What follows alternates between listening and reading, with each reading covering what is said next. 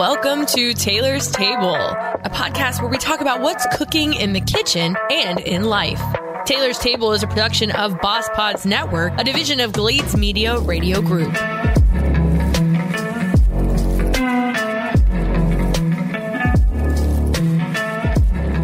Welcome back to the table, and thank you for joining me today. If you haven't already, I really want to encourage you guys to follow us on Facebook. I have a page on there for Taylor's Table. And if you just go on there, you can give us a like, and then you can get information about upcoming episodes and just some details and stuff that I'd like to ask my listening audience. Now, I do want to mention that this episode today may be a little shorter than my past episodes. We are going to be talking about a very particular topic, and I also want to talk about a recipe. So we're going to start with the recipe, and then we'll get into the main topic at hand. So my recipe for today is super easy. It's an air fryer pork tenderloin. Yes, it's super duper easy. So we normally get the marinated pork tenderloins that they sell in the stores. We get any flavor we prefer, and then we'll put it in the air fryer at about 375 for about anywhere between 25 to 30 minutes, depending on how much you want your pork done. It is absolutely delicious, juicy, works every time, and it's always delicious. The only thing I can say is please, please, please do not overcook it. So I would rather hit 20 minutes, check and see how it is, and then put it back in there versus having them overdone, because I have over air fried a pork tenderloin before and it definitely gets pretty dry. So for you, definitely want to make sure you go under, because once you go over, you can't go back. It's kind of like with a steak, right? You always want to order it like medium rare or medium, because if you order it medium well and it ends up coming out well done, you can't really send it back. I mean, you're just going to be eating a well-done steak. And I don't know about you guys, but whenever I go to a restaurant, I will send my food back if it's not correct, because I'm paying for it. And I think that's important to advocate for yourself in those kinds of situations. I know it's not easy for everybody, and I've worked in the restaurant industry before, but at the end of the day, I would rather you tell me that your food is messed up and give us an opportunity to fix it than you never come back. Okay. So today's episode, we're going to talk about mobility and flexibility and kind of the differences between these two. And a lot of people actually use both of them kind of interchangeable. And that's not necessarily the case, because they are different. And I think it's important to know the differences, whether you're somebody who exercises and works out, or if you're just somebody that likes to know some general knowledge about stuff. So I think it is very much an important topic, because a lot of what we talk about here on the table is health in general. Okay. So physical, mental, and just being able to figure out what is healthy to us, what works best for us. And that's very important. Now, when you talk about mobility and flexibility and just the capabilities of the body, you have to take into a bunch of different factors. So first things first, you have to take in yourself. Okay. So your genes.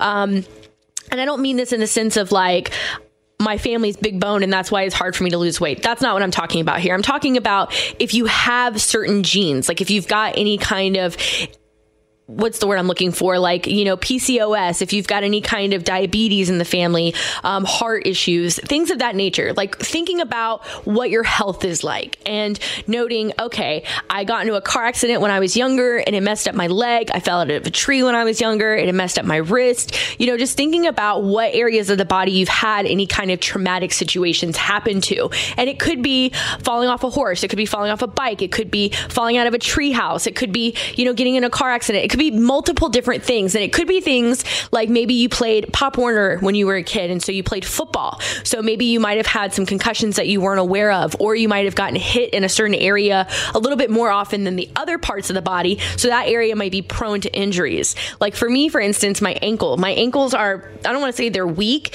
but I have rolled my ankles more times than I can count, especially when I was playing soccer in high school, and I have hit my shins a million times. So for me, those are areas of the body that I know are pretty much prone to some sort of injury or situation, or at least just a little bit more feedback, a little bit more talking than other areas of the body. Like I never really have issues with like my elbows and I don't want to say my shoulders, because I have had issues with my shoulders before, but not so much anymore. Most of my issues stem from actually my knees because of the way that I sit at work, because I do the little cross under my feet and I sit like that every day. And I'm putting a lot of pressure on my knees, especially my left knee, because that's the knee that's getting yanked back. And it's not that necessarily the way I'm sitting is wrong or detrimental to my body. It's just I sit like that all the time. And your body is very adaptable. We've talked about this in past episodes. Your body will compensate and it will kind of fall into the areas where it doesn't have to work that hard, because let's face it, like, your body is trying to do the least with the most.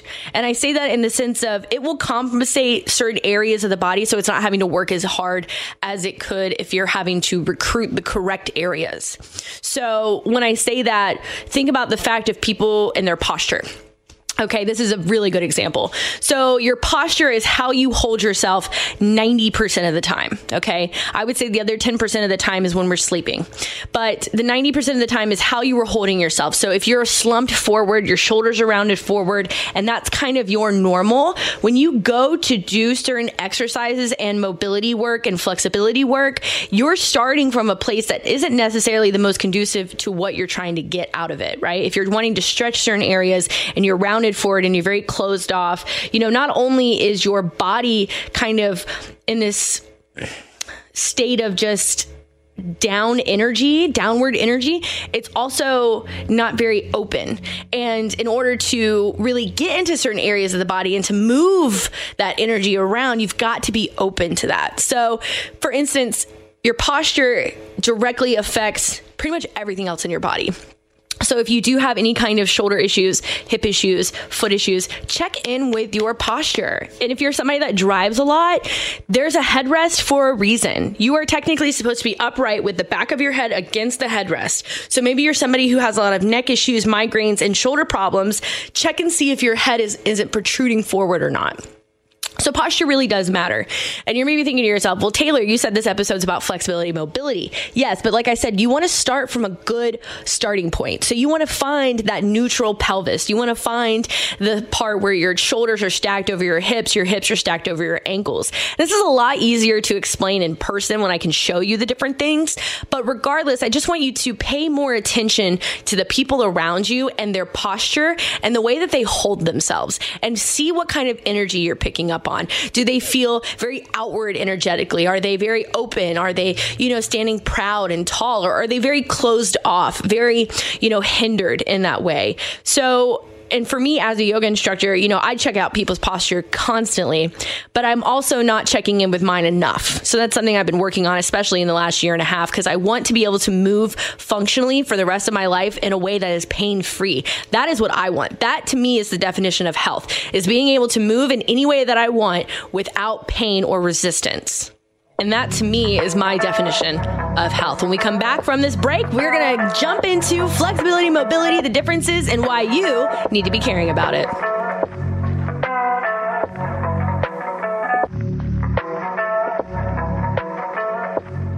Be sure to check out our great podcast on jefepods.com. That's spelled JEFE pods.com. You'll find an ever-growing selection of shows, some of which are hosted by your favorite radio personalities, from popular English language shows to the hard-to-find Spanish language shows. Check out the newest episodes of Taylor's Table, the Haunting or Not podcast, and more. They can all be found at jefepods.com. That's JEFE pods.com, and be sure to tell a friend or two or three.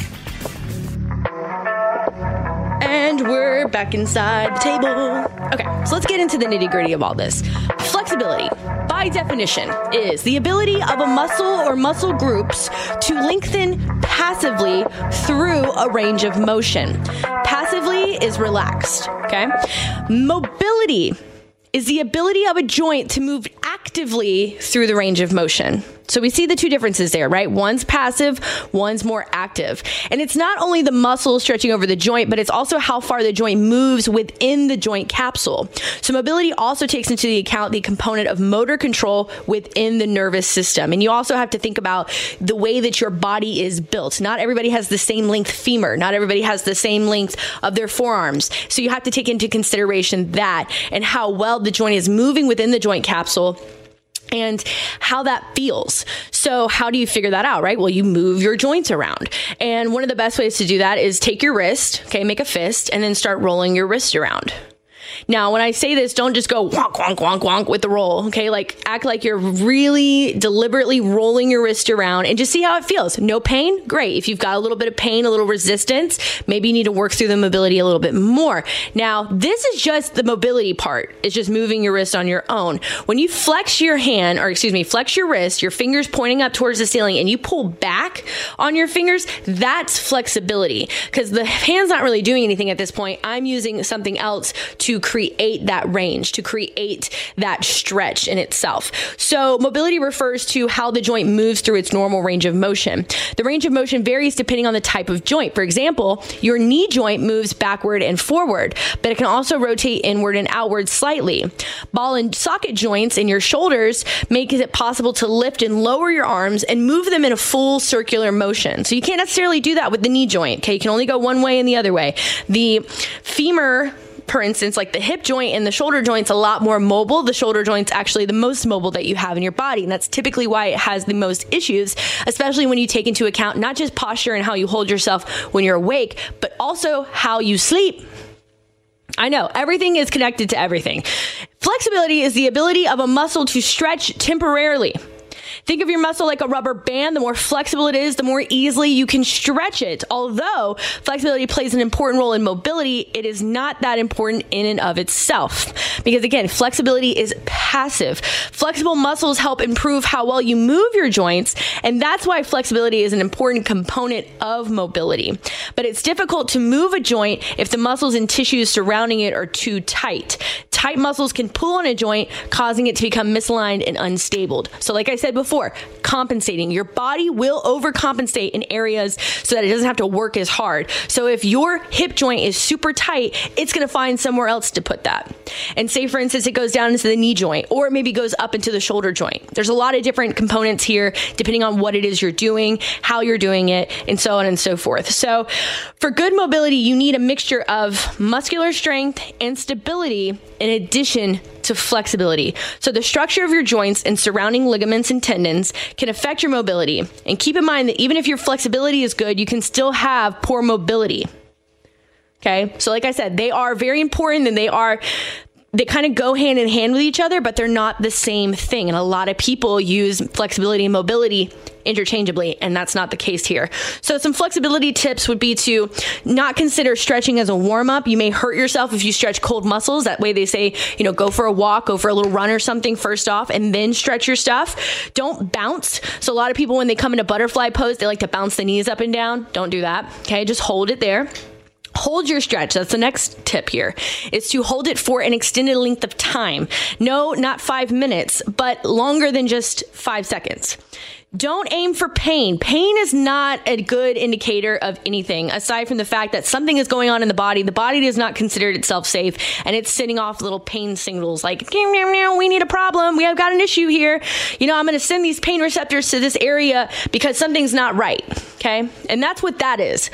Again, pain, that's a whole nother episode we got to talk about, because the idea of the sensation you get when you're in pain versus what is actually painful, it's a whole different neuroscience. And it's very fascinating to read about, to learn about, but it is something that is a little, I don't want to say nuanced, but it definitely is something that not everybody agrees with or believes in, but it is a legitimate thing. So keep up with your stretching. Okay. If you're only doing stretching 2 times a week, you're not going to get very far. Okay. You need to have persistence. Okay. Now, mobility tips. Your joint range of motion is key. So move your joints first. Okay. So let's talk about the wrist joint again. Okay. It's very much a joint that can roll around. Okay. And it can flex and extend. And then you can really make a fist and hold that joint steady. Okay. Another thing is you've got your elbow joint. I don't know why that was so hard for me to say. Just bending and straightening the elbow, right? Making sure that that's not painful. And then extending the arm and then rotating the arm out and in, making sure that's not painful, or making sure it doesn't have a ton of resistance. And then being able to lift your arm overhead and forward. These are all moving into that range of motion, which could be affected by your flexibility and the tightness of these muscles around that area. So move with the strength, control, and stability. So like I said before, you're not just flopping your wrist around. We're moving it with intention, control. One of the big things they talk about is what's called CARS, which is controlled articular rotations, and it's moving the joint through all the different ways that it's supposed to in a controlled manner. So some people also encourage you to use a foam roller for help with mobility stuff. It can be a little saucy sometimes, so just throwing that out there, moving gently and moving regularly, because if you don't use it, you lose it. And that is 100% a thing, whether you're walking, flexing, working on your mobility, biking, whatever it is. If you're not continuously doing it, and it doesn't have to be every single day, but at least every week, every other week, if you're not continuously doing it, you will lose it. That is 100% a thing. So what are some of the reasons why? Why should you even care about this? Now, number one, because it's healthy. Okay. You want to be able to move pain-free, and it's very important to continue to move your body. It provides an outlet for self-expression. It allows you to move through your body and become more connected with your body. And it also helps move not just energy, but emotions. Sometimes we get stuff that gets stuck certain areas, and this may be a little woo for some people, but to me, I feel like if you don't take care of your stuff mentally, it will manifest physically, whether it be pain in the body or just a little bit of aggravation or some tightness. Okay, so think about where you hold your tension at. Think about these areas of the body. Are you moving those areas a lot? If not, get to it, okay? Get to it. Take a break from your everyday challenges and responsibilities and just move your body. You don't have to have a whole sequence. Just move it around. That's all that matters, is that you're just moving your body in different ways than you normally do. So if you're somebody who's a runner, constantly running forward, run backwards sometime, run side to side, change it up a little bit. It's good for the brain and it's good for the body. And I think it's really important that as we continue to get older, we don't lose this. We don't think, oh, when I hit 50, I can't work on my mobility and flexibility anymore. Oh, when I'm 80, I can only do yoga this way. No, find what works for you and continue to do it. And if you do have questions, comments, concerns when it comes to moving your joints in certain areas, talk to a doctor, talk to a physical therapist, or talk to a friend of yours that maybe is really well-versed in yoga or exercise, and just be like, hey, what are some things that you think I should do every day to help with my mobility? And I hope that you've enjoyed this episode. I know I always enjoy recording these things, so I will see you guys next time here at the table. Thanks for tuning in to Taylor's Table, a production of Boss Pods Network, a division of Glades Media Radio Group. We hope you'll join us during the next episode of Taylor's Table. Feel free to email Taylor at gladesmedia.com if you have any questions or recipes you'd like for us to share on the show.